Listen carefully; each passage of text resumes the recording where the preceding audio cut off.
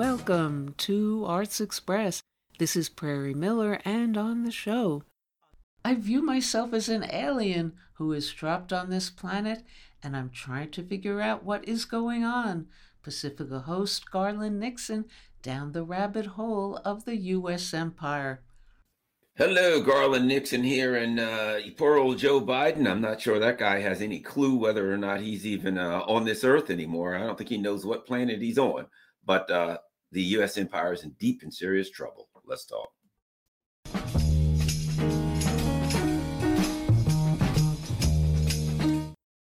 Hello, Garland here, and let's talk about what's going on. Man, it's interesting. We are in really, really interesting times. And I don't mean just interesting times like from a 10-year or 40-year or 50-year or 100-year period. We're in interesting times for the overall development of humankind on this earth. Here's what I mean. Look, historically, there have been empires, right? I've told you, as far as I'm concerned, if I view myself as an alien who is dropped on this planet and I'm trying to figure out what's going on, I would not be impressed, to say the least. I'd look at human beings and I'd say, we just got a bunch of warring tribes. They've got a first century mentality and a 21st century weaponry, right? So I'd look at them and I'd say, they haven't gone anywhere. They haven't. I mean, human beings are a pathetic group. If you look at them as a group, the kind of stuff that people can be convinced of is pretty horrifying as a group, right? And I'm like, yeah, I ain't impressed by humans. Okay, I'm getting the hell off this planet. This ideology, this type of thinking that these poor primitive creatures are involved in cannot be allowed to spread to other planets. That's what I'm thinking as an alien, right? I just blow this planet, man. If you kidding me, it'll destroy the whole universe if people start thinking like these schmucks, right? Particularly in the United States. I think we got some other areas of the world that got a chance, but the U.S. empire is a sick and twisted mentality, right? But at any rate, so let's look at where we are here. I can name empire after empire, right? The Greco-Roman Empire, and the Ottoman Empire, and on and on and on, and they've collapsed. But what we're into now is a situation where we have the first collapse of what? The first collapse of a nuclear-armed empire. Now, people would argue, no, the Soviet Union was the first collapse of a nuclear-armed empire. And then I would ask you this: did the Soviet Union have bases all over the world?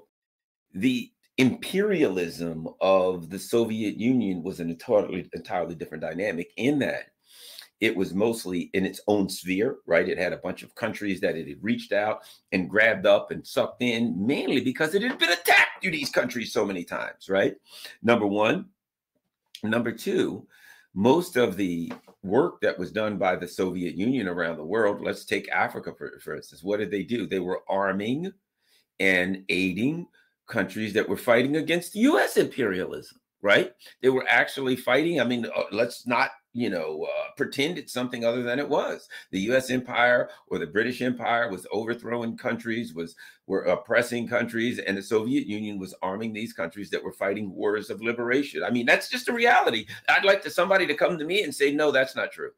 And as we heard from President Vladimir Putin, they reached out a couple times. Hey, guys, can we be friends? No. Hey, guys, can we make some kind of no? Can we work things out? No. In the same way that a sheep can't work things out with the wolf. It is the nature of a wolf to want to eat sheep. That's what a wolf is. And if the sheep says, can we work out a deal? The wolf's going to say, sure. The deal is I eat you.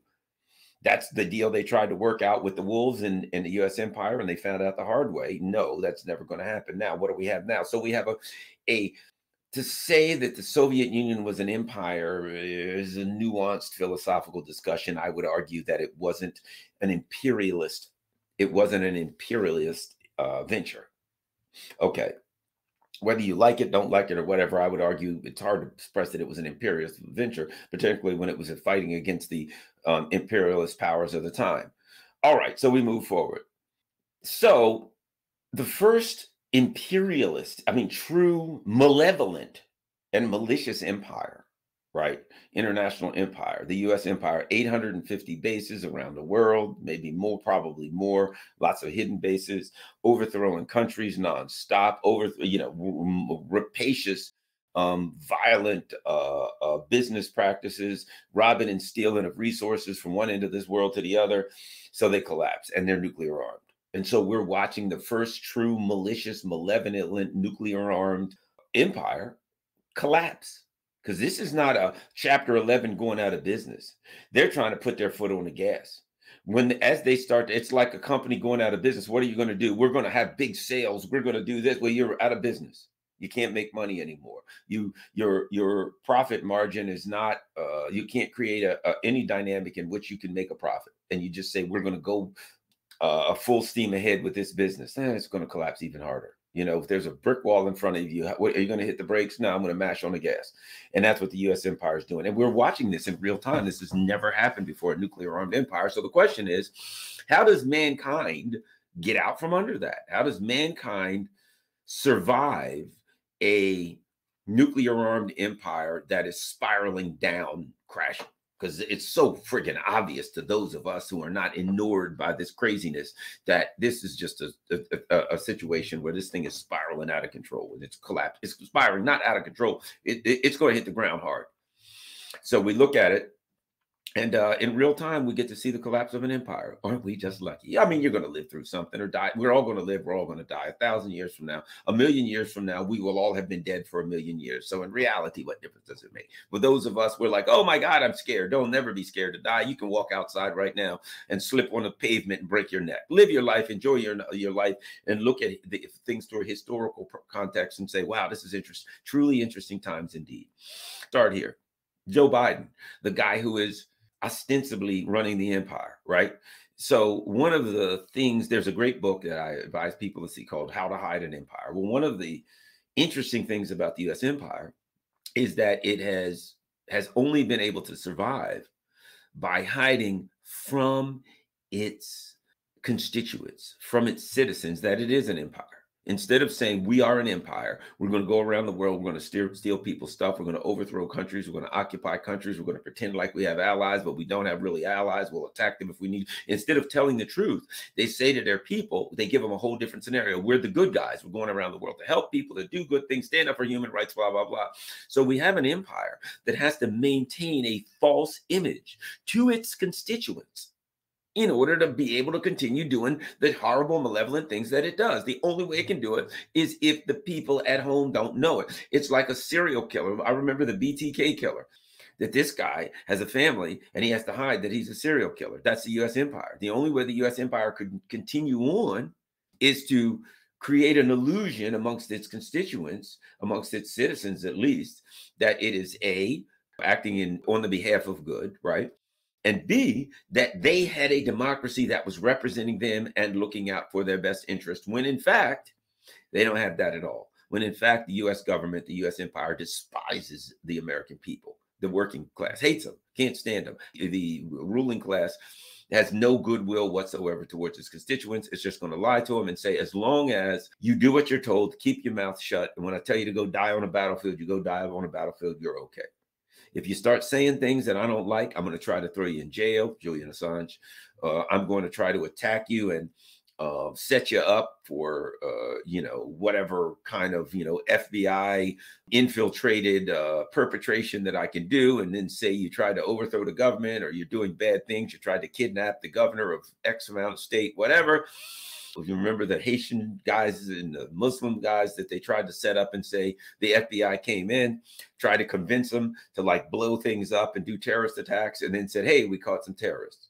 So, they got to do these kinds of games, these internal games to keep everything going, to maintain the fiction that they're in the world to do good, and that you have a government that is democratically selected by you, and therefore, because those two things that go together, you select the government, and therefore the government looks out for you. And there are people that are suspicious now that neither is true. Okay, so all of this is going on.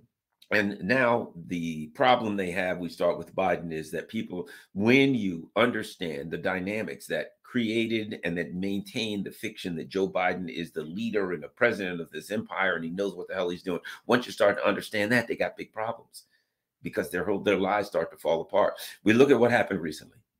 regardless of what you say, the Biden administration is upset. Why? Because there was a report that stated the glaringly obvious fact that Joe Biden is mentally incompetent, that he is freaking brain dead, right? So this it's written, and it's like basically, well, we can't charge this guy with a crime because he can't really, he's non-compos mentis. He can't really go to court and stand for himself. The jury will just hang their head in pity and say, come on, really, you're charging this guy? You know what I mean? It's like you come to court and a police officer comes to court and some guy comes limping in there and he's sick, and he's blind, he's got a service dog, he's a handicapped and all, and they're like, what'd you charge this guy with? Oh, we charged him with something minor, spitting on the sidewalk.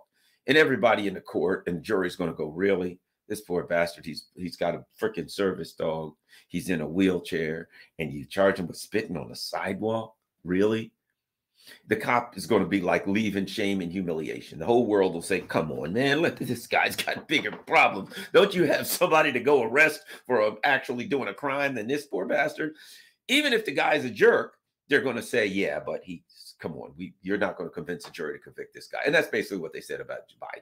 That Joe Biden will come stumbling into court, confused, looking, weak. He can't look. If they think about this, if they say to Joe, if they say, okay, well, the defendant approached the stand, right? Somebody's going to have to grab his arm. He can't, can he really can he really walk up in front of the judge? Can he walk up in front of the jury? Somebody's going to have to take his arm. This way, Joe. Okay. And they're going to traipse him up and walk, and he's going to look around. Oh, they're going to say, do you understand the charges? He's going to say, Ribble Fritz. Remember when he said the U.S. can be this country can be summed up in one word, and then he mumbled Ribble Fritz, right? So they're going to say name Ribble Fritz. No, sir, your actual name, Ribble Fritz. You understand the charges? Ribble Fritz. Doggone it! Didn't you hear me say Ribble Fritz? What the hell's wrong with you people? Come on, Jack. I'm the guy that said Ribble Fritz, right? So old President Ribble Fritz. Accurately, I'm not going to hate on the guy for not charging him, to be quite frank. There are a lot of people mad at him. Hey, how dare he not charge Joe? And I'm like, old Ribble Fritz probably ain't in much of a situation where he can stand for himself. So the cat's out of the bag. But here's the thing about it. So the Biden administration's like, oh, we're pissed. How dare you? How dare he say something about Biden's memory? And I'm like, really? Really? You're going to defend Joe Biden's memory? The whole world, everybody in the world understands that old President Ribble Fritz is toast. He's done. He's had it. He is game, set, and match. It's over for this guy, right? So the reality is they embarrass themselves by trying to argue against what everybody knows. It'd be like somebody writes a article that Garland Nixon's a black dude, and I say, how dare he? You accuse me of being a black dude, but everybody knows I don't know, whatever. I don't know, Aleutian Eskimo. How dare he? I'm pissed. Don't you ever say I'm a black dude, right? And people look at it and say, yeah, but here's a picture. Here's a mirror. Look at it. No! Bottom line is this. It wouldn't go over big, would it? People would shake their head and say, what the hell's wrong with Garland? He doesn't have any mirrors in his house. He don't know who his parents were. What's going on with this guy, right? That's Joe Biden.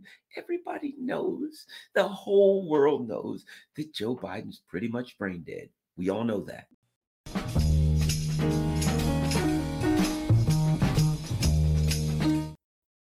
And coming up next on Arts Express, U.S. protests against these endless wars are rising up everywhere. But what about enduring existence in the U.S. empire belly of the beast on a daily basis? Revolutionary German poet and playwright Bertolt Brecht, who fled Nazi Germany and subsequent FBI McCarthyism persecution here, sums it all up in this enduring poem, To Those Born After, and, quote, how I passed my time that was given to me on this earth. Between the battles, I lay down to sleep among the murderers. A reading by Fight for the Sky.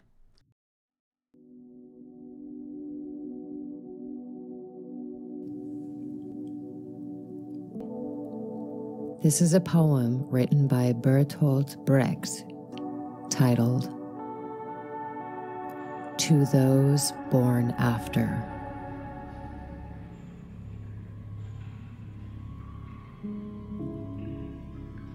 To the cities I came in a time of disorder that was ruled by hunger. I sheltered with people in a time of uproar, and then I joined the rebellion. That's how I passed my time that was given to me on this earth. I ate my dinners between the battles. I lay down to sleep among the murderers. I didn't care much for love, and for nature's beauties, I had little patience. That's how I passed my time that was given to me on this earth. The city streets all led to foul swamps in my time. My speech betrayed me to the butchers. I could do only little. But without me, those that ruled could not sleep so easily. That's what I hoped. That's how I passed my time that was given to me on this earth. Our forces were slight and small. Our goal lay in the far distance, clearly in our sights. If for me, myself, beyond my reaching, that's how I passed my time that was given to me on this earth. You who will come to the surface from the flood that's overwhelmed us and drowned us all, must think when you speak of our weakness in times of darkness that you've not had to face. Days when we were used to changing countries more often than shoes. Through the war of the classes despairing that there was only injustice and no outrage. Even so, we realized hatred of oppression still distorts the features.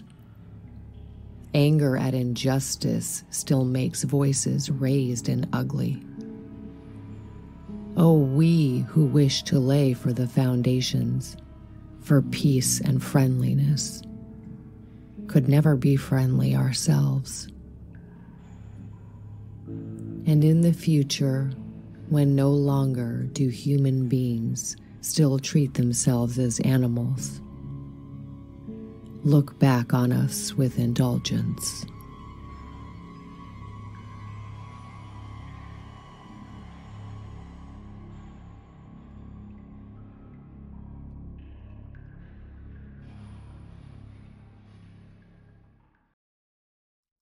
And now on Arts Express, actress Virginia Madsen's body of work includes many eminent portrayals through the decades, including Ghosts of Mississippi, The Rainmaker, Polaire in Becoming Colette, Marion Davies in The Hearst and Davies Affair, and most prominently as inebriated lovers with Paul Giamatti in Sideways. Madsen in a conversation first about her current portrayal as a damaged Midwestern mother in Lola, out now in release, written and directed by the actress who stars as her daughter, Nicola Peltz. First, a scene from the Western Crossfire, in which Madsen stars as a widow opposite the hardened drifter played by Tom Selleck, then Virginia Madsen.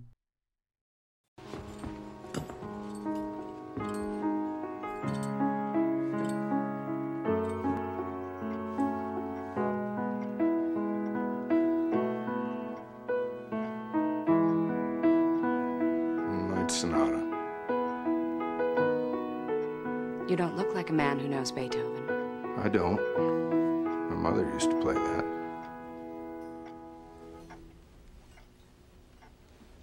Really? Don't I look like a man who had a mother? I guess I was condescending. You were. I read somewhere Beethoven used to wear his clothes till they came apart and fell off his body. You can read. Another surprise. Even write a word or two. Short ones. A wit. It's rare in these parts. Rare sassy women, I expect. And I suppose you prefer your women ignorant and docile? Yes, ma'am. Hello and welcome to our show.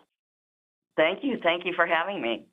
Okay, how did you go about getting inside your character, Mona's conflicted head? And what did you figure out about her in order to portray her? Those are very good questions. First, I loved the script, Lola. I thought it was very strong and very well written, and the characters were really three-dimensional. No one is a caricature. Second, I really liked Nicola from the moment I met her. And I felt like she knew what she was doing, you know, being her first film. And, you know, you kind of never, you got to roll the dice if you're going to, I think I've probably worked with more first-time directors than anybody. But I kind of had this feeling that I could trust her because of the way she'd written these characters. With Mona, you know, she was a very hateful, abusive person, but you can't go into it like I'm going to play hateful and abusive. Those are actions. What I needed to find out is why. Why is she like that to her son? This is a person that's very damaged, and she believes that she's doing the right thing to save her son's life. She's scared to death that he's going to grow up in sin like her daughter, which is played by Nicola. So she has this kind of desperation to save him, and the way she goes about it is to beat him, you know, to just be awful, to beat, I don't mean just physically, but she wants to beat down his spirit. And you can see in the movie that how she's rejected socially. There was a time when she probably really did love Lola when she was a little girl, and then everything left her and her own, like, alcohol and drug abuse. But again, you can't just play that. You have to get to the root of it and the behavior of her. And so because of Nicola, you know, she created this really safe space on the set. Because even when I'm talking about it, I feel a little shaky because it was so hard for me to play that role to make it believable. Now, this film is described as, quote, set in 2002 Middle America. So what are your thoughts about how your character is a product emotionally, socially, of that cultural time and place and that moment in time back then? Well, I think that Mona is a person that time has passed her by. I think the 2000s were terrifying for her because she feels old. And she's still trying to wear makeup that she wore when she was 22. She's still trying to look, you know, how some women sort of get stuck in a certain, you know, when they were in their prime. And Mona's not a person who's going to evolve. She's just going to get worse.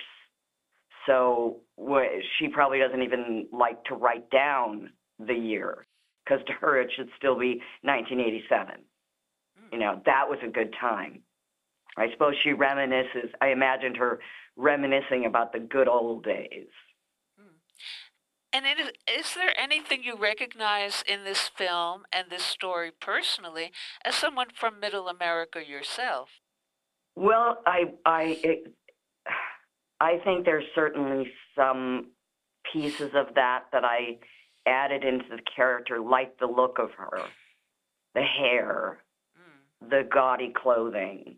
You know, I've known women like that, especially the women, like I said, that are stuck in a certain time period. I saw some of that growing up. Not my mom. My mom's still evolving. And, you know, I had a lot of really, really strong women in my life, but there were others you would see them getting stuck. and sort of staying there.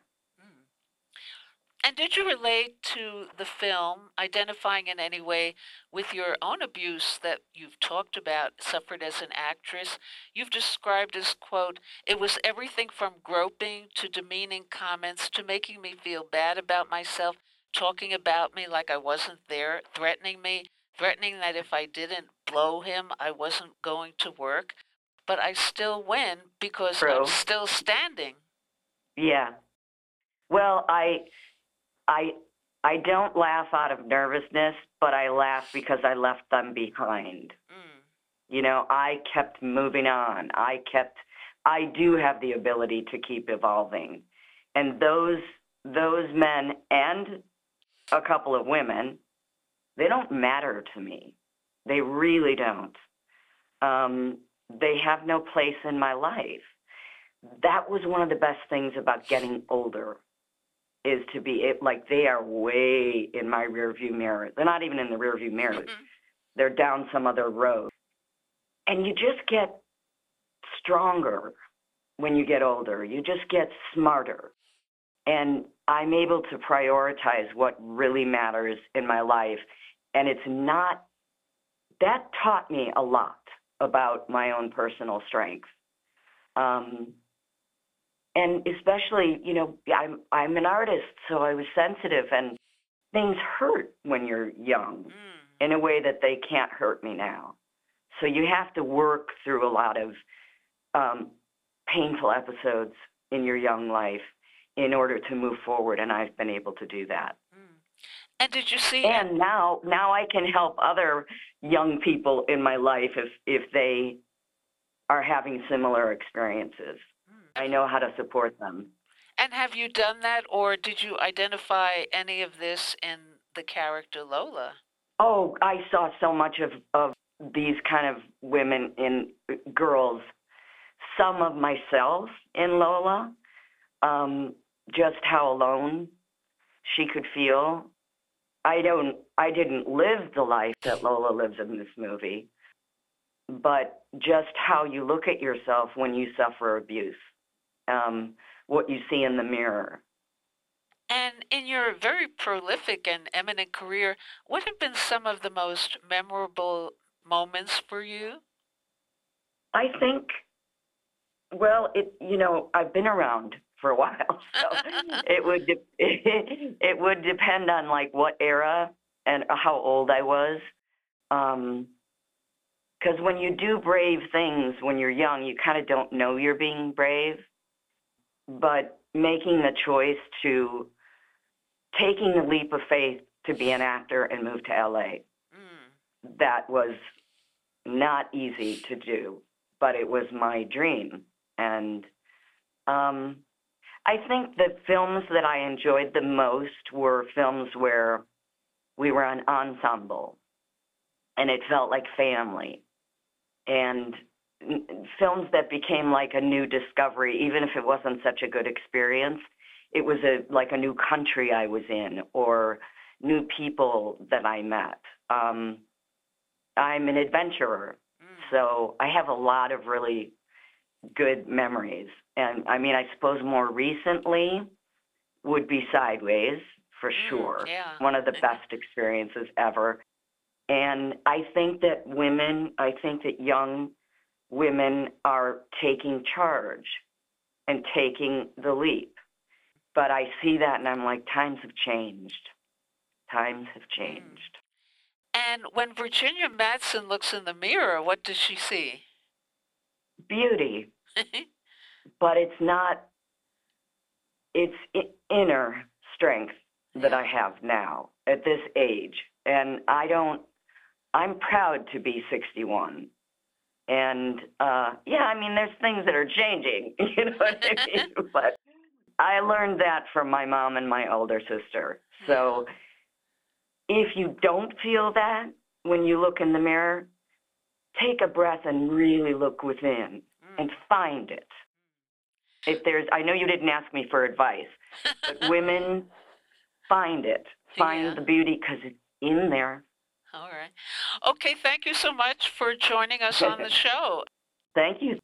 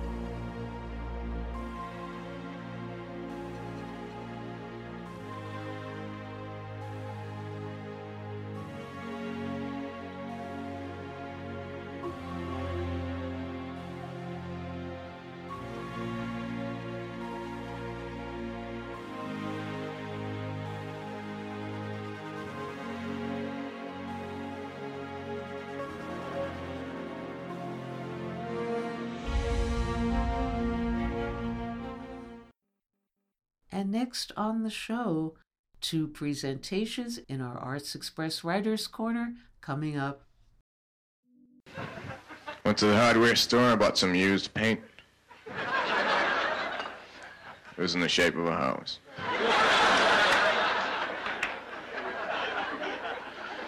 I also bought some batteries, but they weren't included. So I had to buy them again. What do batteries run on? Why is the alphabet in that order? Is it because of that song? I went to a museum where they had all the heads and arms from the statues that are in all the other museums. I had trouble going home from there because I had parked my car in a tow-away zone. When I came back, the entire area was gone. I used to work for the factory where they make hydrants, but you couldn't park anywhere near the place.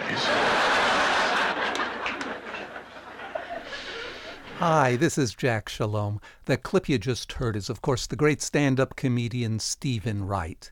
And Wright has always been a unique figure in comedy. Only a few times in a generation are there comedians who create a completely new paradigm for stand-up. Lenny Bruce did it, Richard Pryor did it, and Steven Wright in his own way did it. Wright was to comedy what Dada was to art, an invasion of a surreal stream of consciousness with bizarre juxtapositions that undermined what their medium was even supposed to be. Now Steven Wright has come out with a book called Harold, which is unlike any other comedian's book.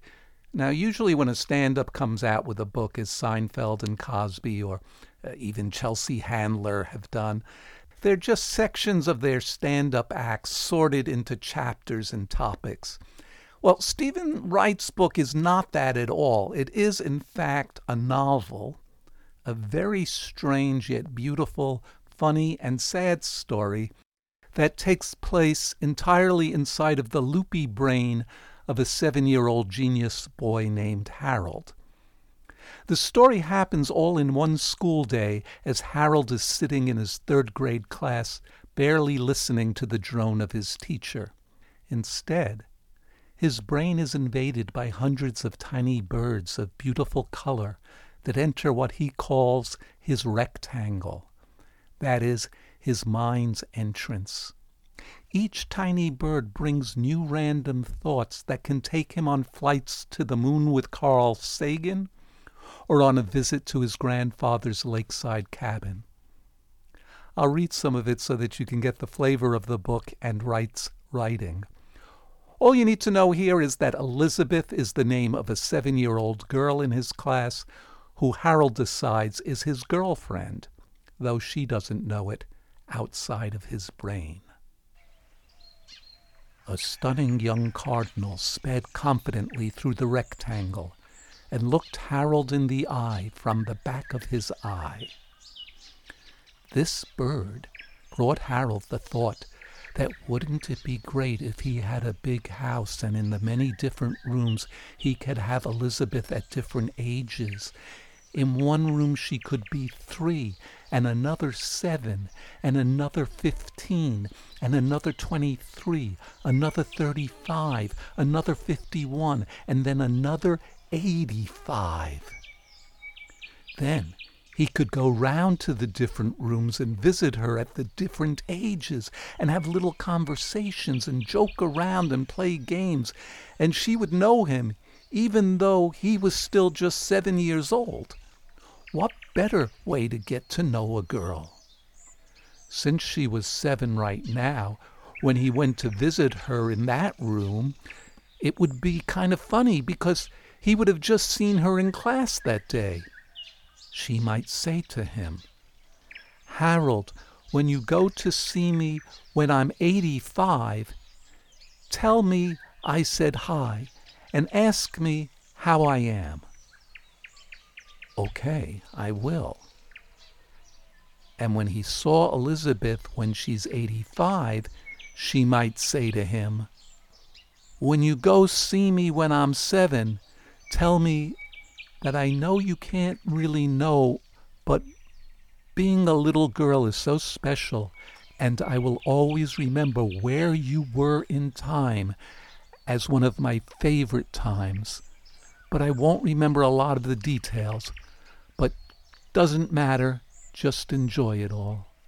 Please remember to have a lot of fun.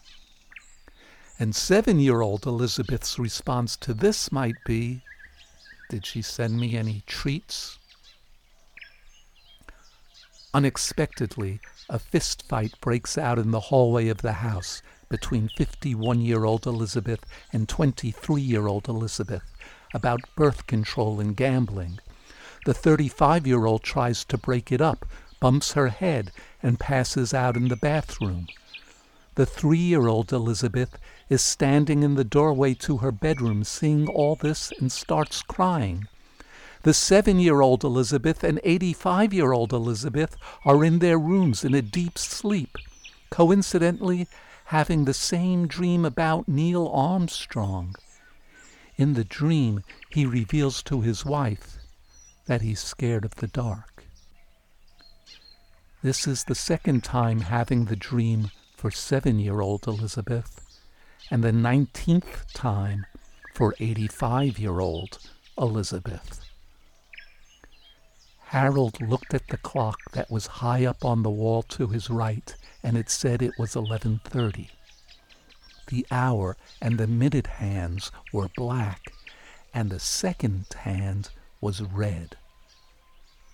An arrogant seagull with a light smell of salt bourbon glided through the rectangle, and Harold imagined the meeting that the men had to discuss and decide the color of these hands.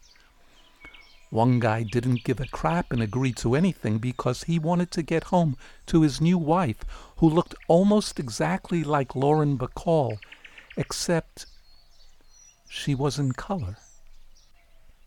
His dilemma was that he thought Lauren Bacall looked much better in black and white. But how the hell was he going to get his new wife into black and white? She would have to be on film because even the real Lauren Bacall was in color, really.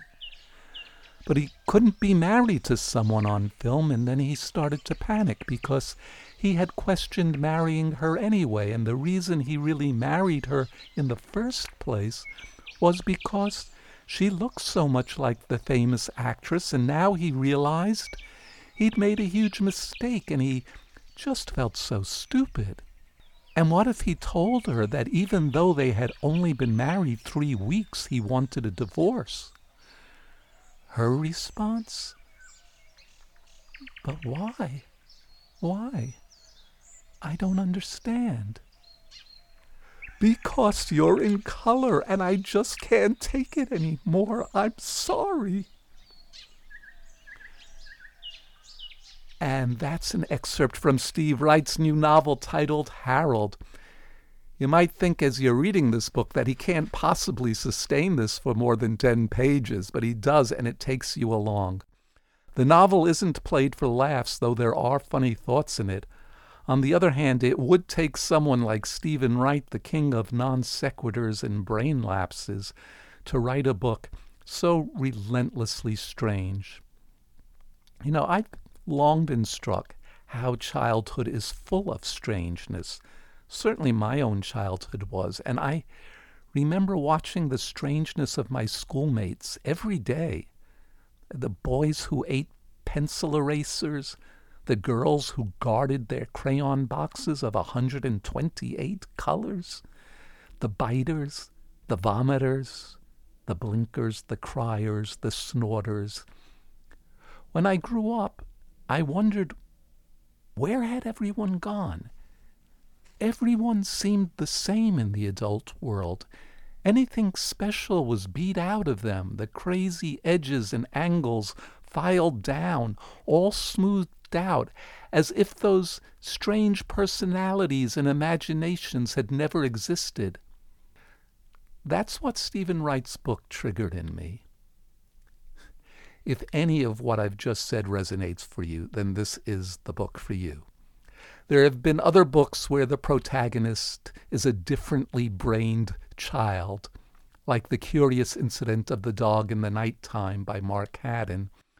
But Wright's novel is more uncompromising, and the reader is trapped with Harold in his brain, testing out the limits of imagination's power to vanquish, reshape, and escape from reality. I've been talking about the new novel by Steven Wright, Harold. This is Jack Shalom for Arts Express with host Prairie Miller. Last time I went camping, I accidentally borrowed a circus tent. I didn't know until I got there and I set it up.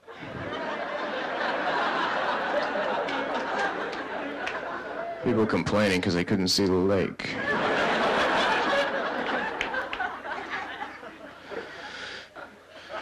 My friend George is a radio announcer, and when he walks under a bridge, you can't hear him talk.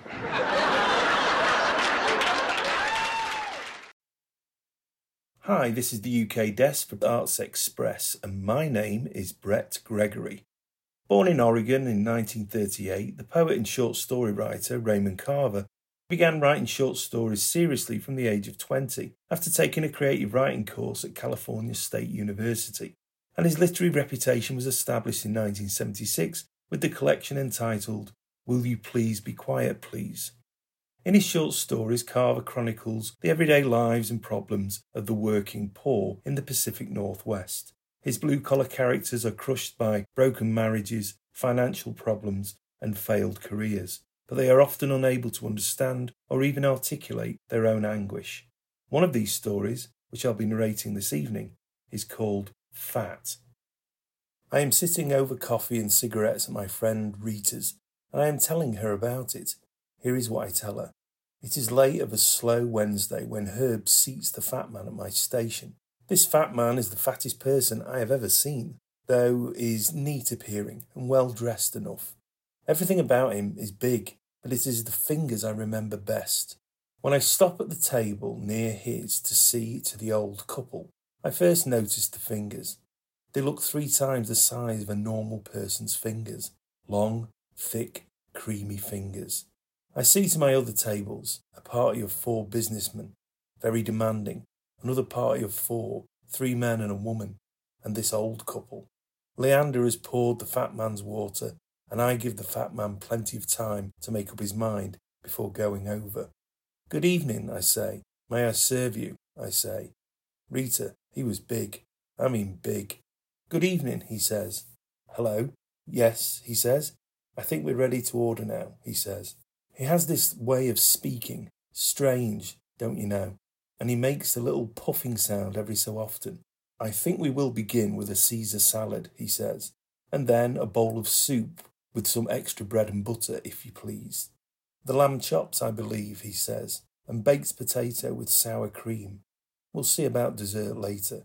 Thank you very much, he says, and hands me the menu. God, Rita, but those were fingers. I hurry away to the kitchen and turn in the order to Rudy, who takes it with a face. You know Rudy. Rudy is that way when he works. As I come out of the kitchen, Margot, I've told you about Margot, the one who chases Rudy. Margot says to me, who's your fat friend? He's really a fatty. Now, that's part of it. I think that is really part of it. I make the Caesar salad there at his table, him watching my every move, meanwhile buttering pieces of bread and laying them off to one side, all the time making this puffing noise. Anyway, I'm so keyed up or something, I knock over his glass of water. I'm so sorry, I say. It always happens when you get into a hurry. I'm very sorry, I say. Are you all right? I say. I'll get the boy to clean up right away, I say. It's nothing, he says. It's all right, he says, and he puffs. Don't worry about it. We don't mind, he says. He smiles and waves as I go off to get Leander, and when I come back to serve the salad, I see the fat man has eaten all his bread and butter. A little later, when I bring him more bread, he has finished his salad. You know the size of those Caesar salads? You're very kind, he says. This bread is marvellous, he says. Thank you, I say. Well, it is very good, he says, and we mean that. We don't often enjoy bread like this, he says. Where are you from, I ask him. I don't believe I've seen you before, I say. He's not the kind of person you'd forget. Rita puts in with a snicker. Denver, he says. I don't say anything more on the subject, though I am curious. Your soup will be along in a few minutes, sir, I say, and I go off to put the finishing touches to my party of 4 businessmen, very demanding. When I serve his soup, I see the bread has disappeared again. He's just putting the last piece of bread into his mouth. Believe me, he says, we don't eat like this all the time, he says, and puffs. You'll have to excuse us, he says. Don't think a thing about it, please, I say. I like to see a man eat and enjoy himself, I say. I don't know, he says. I guess that's what you'd call it, and puffs. He arranges the napkin, then he picks up his spoon. God, he's fat, says Leander. He can't help it, I say, so shut up. I put down another basket of bread and more butter. How was the soup, I say. Thank you. Good, he says. Very good, he says. He wipes his lips and dabs his chin. Do you think it's warm in here, or is it just me, he says. No, it is warm in here, I say. Maybe we'll take off our coats, he says. Go right ahead, I say. A person has to be comfortable, I say. That's true, he says. That is very, very true, he says. But I see a little later that he's still wearing his coat. My large parties are gone now, and also the old couple. The place is emptying out. By the time I serve the fat man his chops and baked potato, along with more bread and butter, he is the only one left. I drop lots of sour cream onto his potato. I sprinkle bacon and chives over his sour cream. I bring him more bread and butter. Is everything all right, I say. Fine, he says, and he puffs. Excellent, thank you, he says, and puffs again. Enjoy your dinner, I say. I raise the lid of his sugar bowl and look in. He nods and keeps looking at me until I move away. I know now I was after something, but I don't know what. How is old Tub of Guts doing? He's going to run your legs off, says Harriet. You know Harriet. For dessert, I say to the fat man, there is the Green Lantern Special, which is a pudding cake with sauce, or there is cheesecake, or vanilla ice cream, or pineapple sherbet. We're not making you late, are we? He says, puffing and looking concerned. Not at all, I say. Of course not, I say. Take your time, I say. I'll bring you more coffee while you make up your mind. We'll be honest with you, he says, and he moves in the seat. We would like the special, but we may have a dish of vanilla ice cream as well, with just a drop of chocolate syrup if you please. We told you we were hungry, he says. I go off to the kitchen to see after his dessert myself, and Rudy says, Harriet says you got a fat man from the circus out there. That true? Rudy has his apron and hat off now, if you see what I mean. Rudy, he is fat, I say, but that is not the whole story. Rudy just laughs. Sounds to me like she's sweet on fat stuff, he says. Better watch out, Rudy, says Joanne, who just that minute comes into the kitchen. I'm getting jealous, Rudy says to Joanne. I put the special in front of the fat man and a big bowl of vanilla ice cream with chocolate syrup to the side. Thank you, he says. You are very welcome, I say, and a feeling comes over me. Believe it or not, he says, we have not always eaten like this. Me, I eat and I can't gain, I say. I'd like to gain, I say. No, he says, if we had our choice, no, but there is no choice. Then he picks up his spoon and eats. What else? Rita says, lighting one of my cigarettes and pulling her chair closer to the table. This story's getting interesting now, Rita says. That's it, nothing else. He eats his desserts and then he leaves and then we go home, Rudy and me. Some fatty, Rudy says, stretching like he does when he's tired. Then he just laughs and goes back to watching the TV. I put the water on to boil for tea and take a shower. I put my hand on my middle and wonder what would happen if I had children and one of them turned out to look like that, so fat. I pour the water in the pots, arrange the cups, the sugar bowl, carton of half and half, and take the tray in to Rudy. As if he's been thinking about it, Rudy says, I knew a fat guy once, a couple of fat guys, really fat guys, when I was a kid. They were tubbies, my God. I don't remember their names. Fat, that's the only name this one kid had. We called him Fat, the kid who lived next door to me. He was a neighbour. The other kid came along later. His name was Wobbly. Everybody called him Wobbly, except the teachers. Wobbly and Fat. Wish I had their pictures, Rudy says. I can't think of anything to say, so we drink our tea and pretty soon I get up to go to bed. Rudy gets up too, turns off the TV locks the front door, and begins his unbuttoning. I get into bed and move clear over to the edge and lie there on my stomach. But right away, as soon as he turns off the light and gets into bed, Rudy begins. I turn on my back and relax some, though it is against my will. But here is the thing. When he gets on me, I suddenly feel I am fat. I feel I am terrifically fat. So fat that Rudy is a tiny thing and hardly there at all. That's a funny story, Rita says, but I can see she doesn't know what to make of it. I feel depressed, but I won't go into it with her. I've already told her too much. She sits there waiting, her dainty fingers poking her hair. Waiting for what? I'd like to know. It is August. My life is going to change. I feel it. This is the UK desk for Arts Express and Brett Gregory. And that's all we have time for today on Arts Express, expression in the arts. And if you'd like to express yourself too, you can write to us at theradiogoddess@gmail.com. Until next time, this is Prairie Miller leaving the station.